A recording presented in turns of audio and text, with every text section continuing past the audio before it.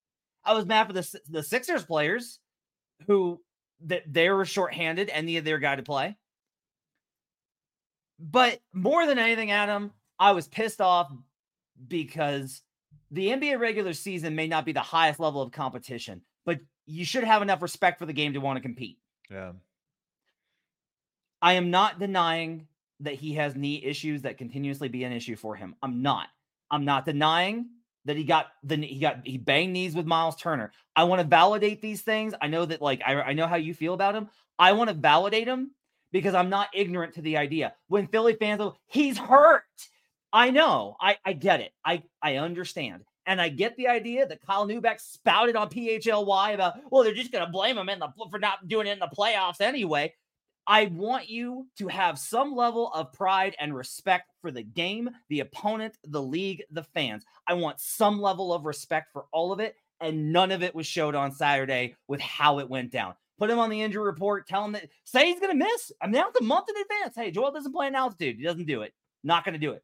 I would have more respect for that than the nonsense he pulled on Saturday. I guess I am still a little mad. I think you worked yourself up in the course of that. First of all, got to shout out to my guy, Kyle Neubeck. I didn't watch his show. I'm sure they had You should. I'm sure they did. I'm not going to watch it. But here's what I will say, because I always say that this show is different from DNVR in so many ways. And one of them is we do DNVR immediately after it. And my immediate emotional response to the entirety of that game, including how the Nuggets played, but obviously primarily about the circumstances of the game with Embiid sitting out at the last minute, as well as Tobias Harris and Maxey not playing, which were at least on the injury report. I was just mad because, as I've brought up many times, I love basketball. I love the NBA.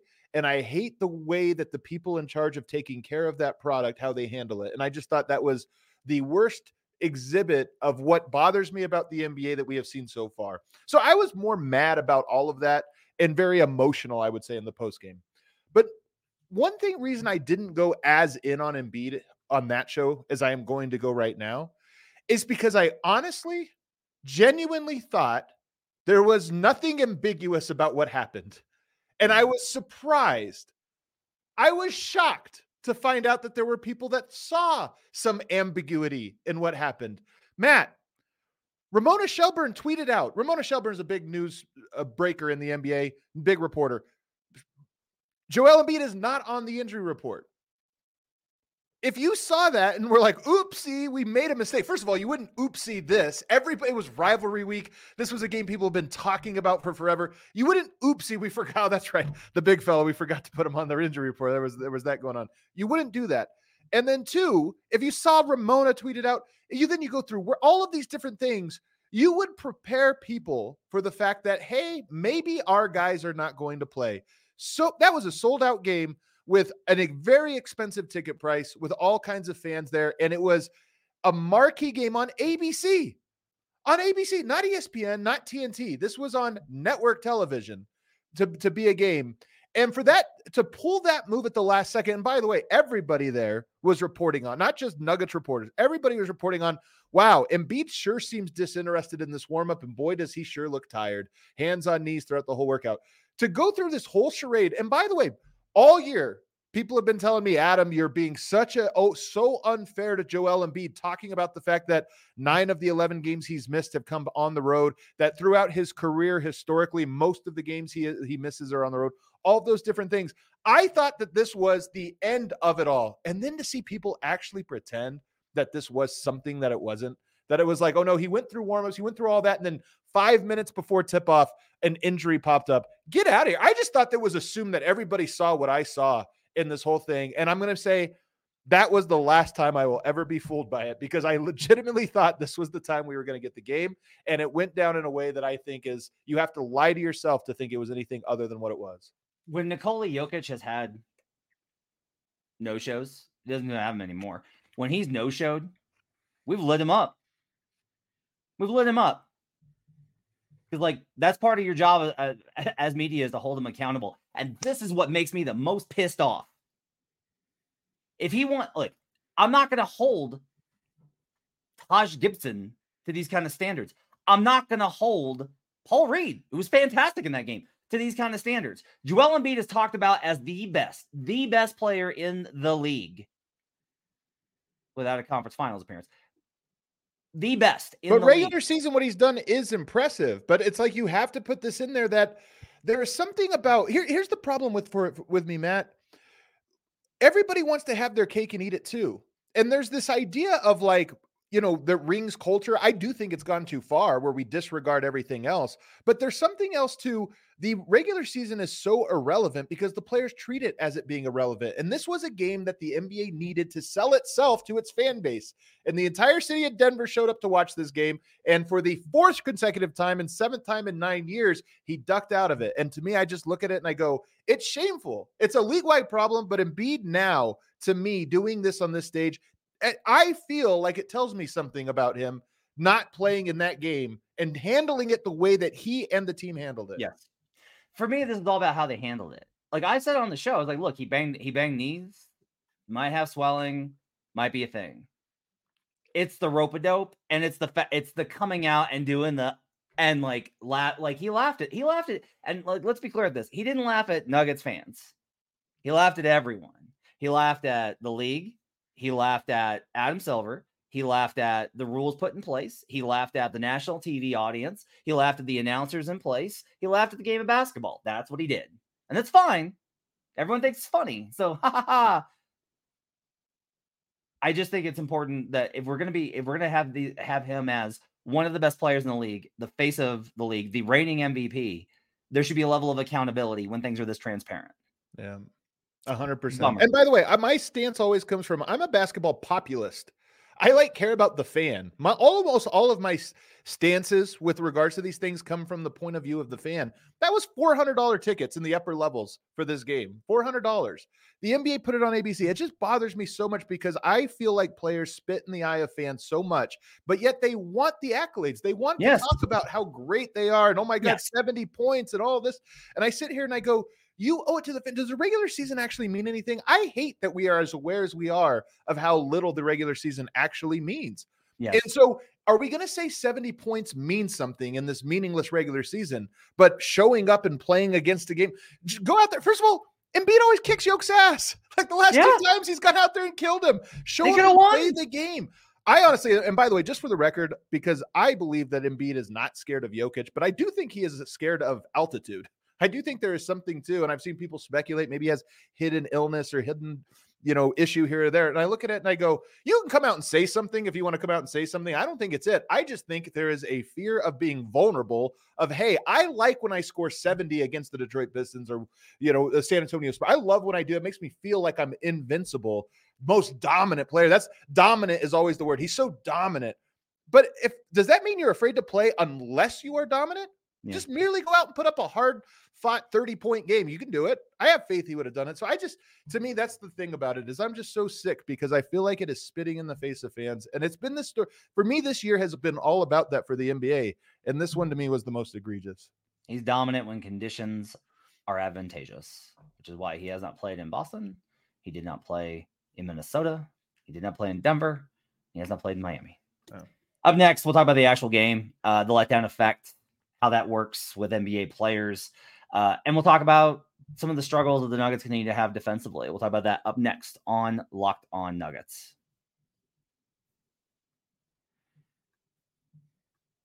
So about eBay Motors. Passion, drive, and patience. What brings home the winning trophy is also what keeps your ride or die alive. eBay Motors is everything you need to maintain your vehicle and leave it up to peak performance. From superchargers, roof racks, exhaust kits, LED headlights, and more, whether you're into speed, power, or style, eBay Motors has got you covered. With over 122 million parts for your number one ride or die, you'll always find exactly what you're looking for. And with the eBay Guaranteed Fit, your part is guaranteed to fit your ride every time or your money back. Because with eBay Motors, you're burning rubber, not cash. With all the parts you need at the prices you want, it's easy to turn your car into the MVP and bring home that win. Keep your ride or die alive at ebaymotors.com. Eligible items only. Exclusions apply. eBay Guaranteed Fit only available to U.S. customers. We're also brought to you today by FanDuel Sportsbook. Happy Super Bowl to all who celebrate from FanDuel, America's #1 sportsbook. Congrats, man. If you're like me, Super Bowl Sunday is all about scoring the best seat on the couch, grabbing your favorite football snacks, and placing some super bets. FanDuel has so many ways to end the season with a W or 2 or 3. Not only can you bet on who will win Super Bowl 58, I don't know who's playing in it, but FanDuel also has bets for which players will score a touchdown, how many points will be scored, and so much more. Fun one. How about both teams? How about a tie at halftime, which is like 17-1? There's a fun one for you. New customers join today, and you'll get $200 in bonus bets if your first bet of $5 or more wins. Just visit FanDuel.com/lockedon to sign up. That's FanDuel.com/lockedon to sign up and bet on the Super Bowl, where arguably the best quarterback in the league is somehow a dog for the third straight game. Is that true? Make every moment more with FanDuel, an official sportsbook partner of the NFL. We'll be right back on Locked On Nuggets.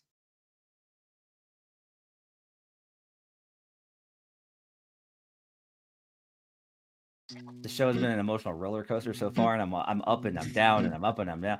So welcome back to Locked On Nuggets. Thanks for joining us and being with us here. Neither why. Look at me. I'm locked in with these transitions. You're locked in with the transition this time. Dude, it's kind of hard. There's like different folders you have to open. It's actually, we need to make this easier on us.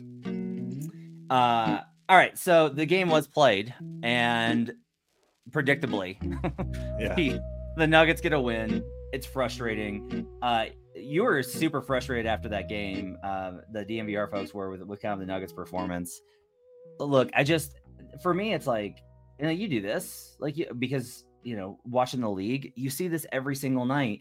A good example of it, the Oklahoma City Thunder lost to the Detroit Pistons on Sunday. Nobody noticed it because they I know this was such a good weekend for blowout losses or for losing to teams you shouldn't. Yeah, no one's gonna notice it. No commentary. What was somebody? Oh yeah, somebody said something about like Sports Center on Monday is going to lead with this Embiid story, and I was like, "Are you kidding me? You got the conference championships in the NFL. This story won't make it till block 3." So the Thunder lose to the Pistons today. They play the Wolves tomorrow, so they were looking ahead and got caught. Malone talked a little bit more after the game about, and look, coaches are always going to complain about anything that's disadvantageous to them, and people are going to be like, he's whining. Okay, you're not wrong that he's whining, but he's whining because he fights for every single ounce of advantage that he can get. Whether it's something like this about that, or players will fight for the right to never play anybody tough on the road. And so Malone talked about how they found out 5 minutes before, 2 minutes before tip, he goes over and is telling Aaron Gordon, hey, no letdowns. And Aaron's like, what are you talking about? He's like, Embiid's out. And Aaron's like, what? They had no idea. And I talked to Malone about this a long time ago about that letdown that goes. There's two things that happen concurrently in these games that I think that people miss. It's not just the letdown. It's actually three things. There's the letdown. The other team gets up because it's totally shorthanded, back against the wall. Chance to shine, this is my chance. Yeah. I had an agent tell me oh yeah, no, if the guy ahead of my guy is out, I'm on the phone with him being like, you need to play great. Right. Step it up. I need you to give whatever you can. We're going to get a lot of film on you that we can use in free agency. This matters. And then on top of it, you've spent a day game prepping for one style. You've spent a day game prepping around heavy pick and roll action with Joel Embiid popping to the free throw line. And now it's entirely different. Right. So you have you're not playing as hard, you're discombobulated, and the other team's up a level.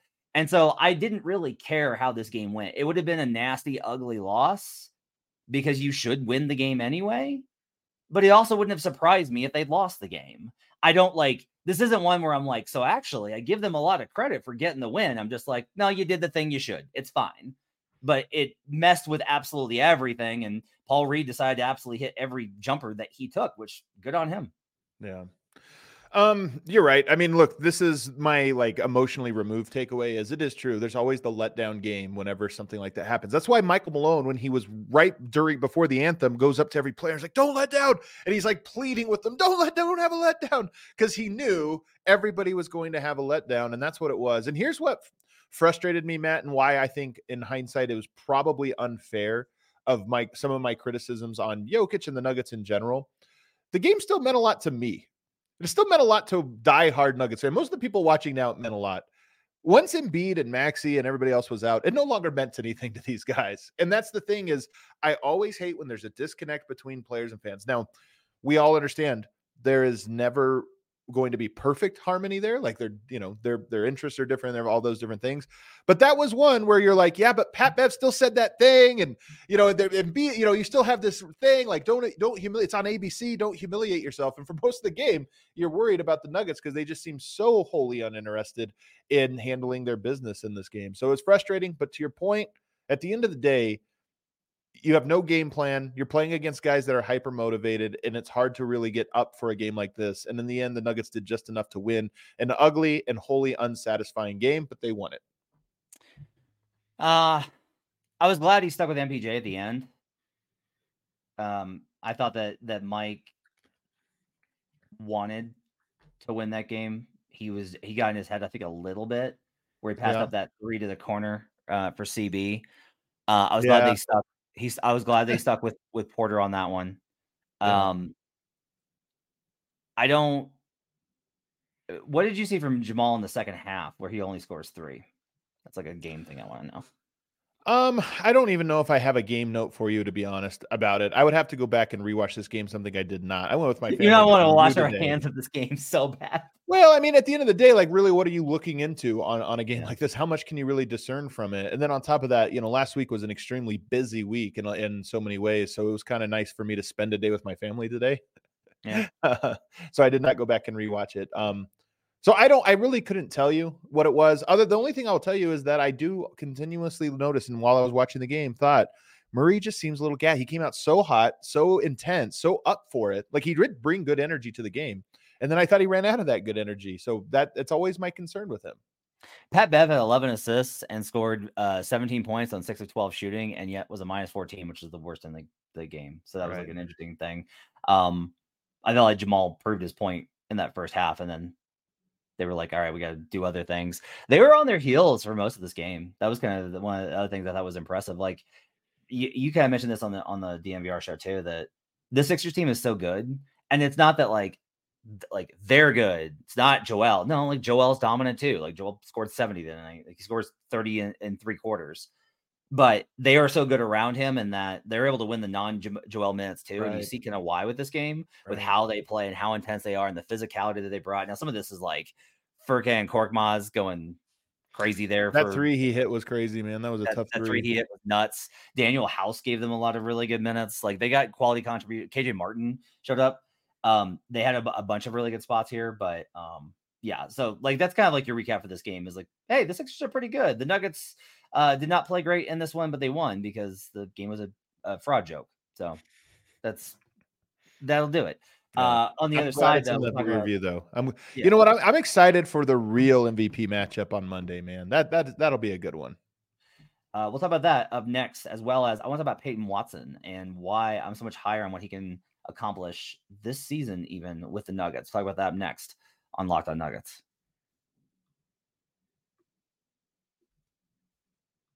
This episode of Locked On Nuggets is brought to you by Quiz 3 Eyes.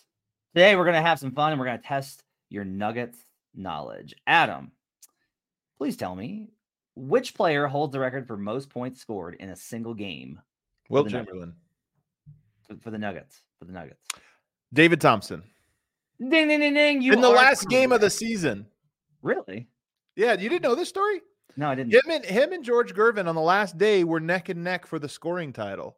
And on the last game, David Thompson went for 73 in a loss. But I think George Gervin went for like 60 or something like that. So they both put up on the last day these insane totals, and Iceman won it. That's awesome. You can find more questions like this on Quiz. Quiz with 3 Eyes is the next generation trivia experience. It's also the world's first platform where you can earn money playing knowledge games. And for Locked On Nuggets fans, they've created an NBA quiz game where you can test your knowledge and win real cash. Play with friends or other fans and let your knowledge shine all the way to the bank. You can play without downloading anything. Just go to app.quiz3eyes.com and start playing today. NBA Quiz is the ultimate knowledge challenge for fans that live and breathe basketball. I love quiz games. I'm definitely going to be playing this game. I'm going to download this app and play it with my son whenever we're out hanging out or waiting on something out. I'm going to be playing this game with my kiddo. I love playing quiz games, trivia games with the boyo. Go to app.quiz.com to test your knowledge and win cash today. That's Quiz with 3 eyes, just like a 3-pointer. Play now, showcase your skills, and take home cash prizes. App.quiz.com, where fans become champions. We'll be right back on Locked On Nuggets.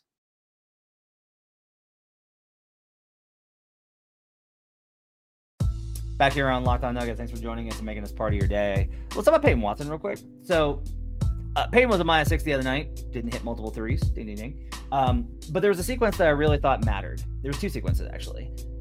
They were making a push. They were holding on to the league. Joker hadn't gotten back on the floor yet. Peyton comes in, swoops in, big rebound, like hyper athletic, jumps out the gym, grabs the board, and he slows it down. Like, he's going to bring it up. He slows it down to make sure everybody's set, which is what they needed. They needed to stop running kind of helter-skelter and calm it down. But then once he crosses half court, he pushes immediately, bursts, and the defense is like, whoa, trying to deal with that. And then he kicks it hard and they generate a 3-pointer out of it. It was a small moment where I was like, oh, like that's something that I hadn't seen with Peyton, is a level of ball control and setting the offense and leveraging the team in that way. The pull-up jumper that he hit, those are really important shots. And so I asked Malone kind of after the game about what he's seen from Peyton in terms of raising his ability to impact the game on both ends, and about moving beyond the role that maybe he had been envisioned in. And Malone said, like, that's really important. He's like, you want to take guys, you want to put them in these specific roles, but you've got to let the thing that will make them different and have real impacts on their team is if they can grow beyond that. And we want to make sure that we're giving him opportunities to do that, because he's got that capacity. He's like, I think he can be an impact player for us on both ends. Yeah. And I really do kind of see that, where it's one thing to have the P-SWAT stuff, but he is adding a little bit more to his game. And if he is able to function as, he doesn't have to be like a ball dominant superstar. If he can function as, there's a couple of possessions where P-Watt can create off the dribble, pull up jumpers, point of attack, penetrate the defense, kick out, creation. Malone cited his assists in this game. If he can bring that to the table, that's going to make that second unit more complete. It's going to make that second unit more multifaceted. It's going to put more pressure and make it harder to defend. And it's going to help Watson as well, because I am at the point where I'm just like, you know what? Maybe this kid really does have like the potential to grow into being one of those type of guys, a guy that is great on both ends of the floor and does a lot of stuff versus being a pure role player. That's kind of how I feel about him. And I feel pretty strongly about it. I think the question for him, there's a lot of questions ahead just about like role and minutes. Like, he needs minutes. But to me, I look at him and I go, his defense to me is a lock. He's a great defender as long as he wants to be. I mean, guys lose focus, they lose motivation. But as long as he plays the way he plays now in terms of intensity and focus, he's going to be an elite defensive player. But offensively, I'm with you. He has good body control. His shot isn't terrible. Like, some of the shots that he hits, the pull-ups and this or that, it's a lot about confidence and opportunity and, really getting in the lab and putting the work in. But he has body control. He has some passing chops and playmaking chops. And I just see an offensive player in him. I don't see a superstar. I know Calvin Booth has talked about seeing like a superstar level offensive player. I don't quite see that. I think it would pop a little bit more, quite frankly. But I do see a really good offensive player, not like he can do two things on offense and you rely on him to do that. No, I could see a guy that can read the court and drive and pass and make enough shots. And every now and then you can give him the ball and ice it, like whatever. So I see a really solid offensive player and he's getting more confident. And the number that sticks out to me is the usage. His usage has gone up from 12.8 in November, 16.3 in December to 20.4 in January.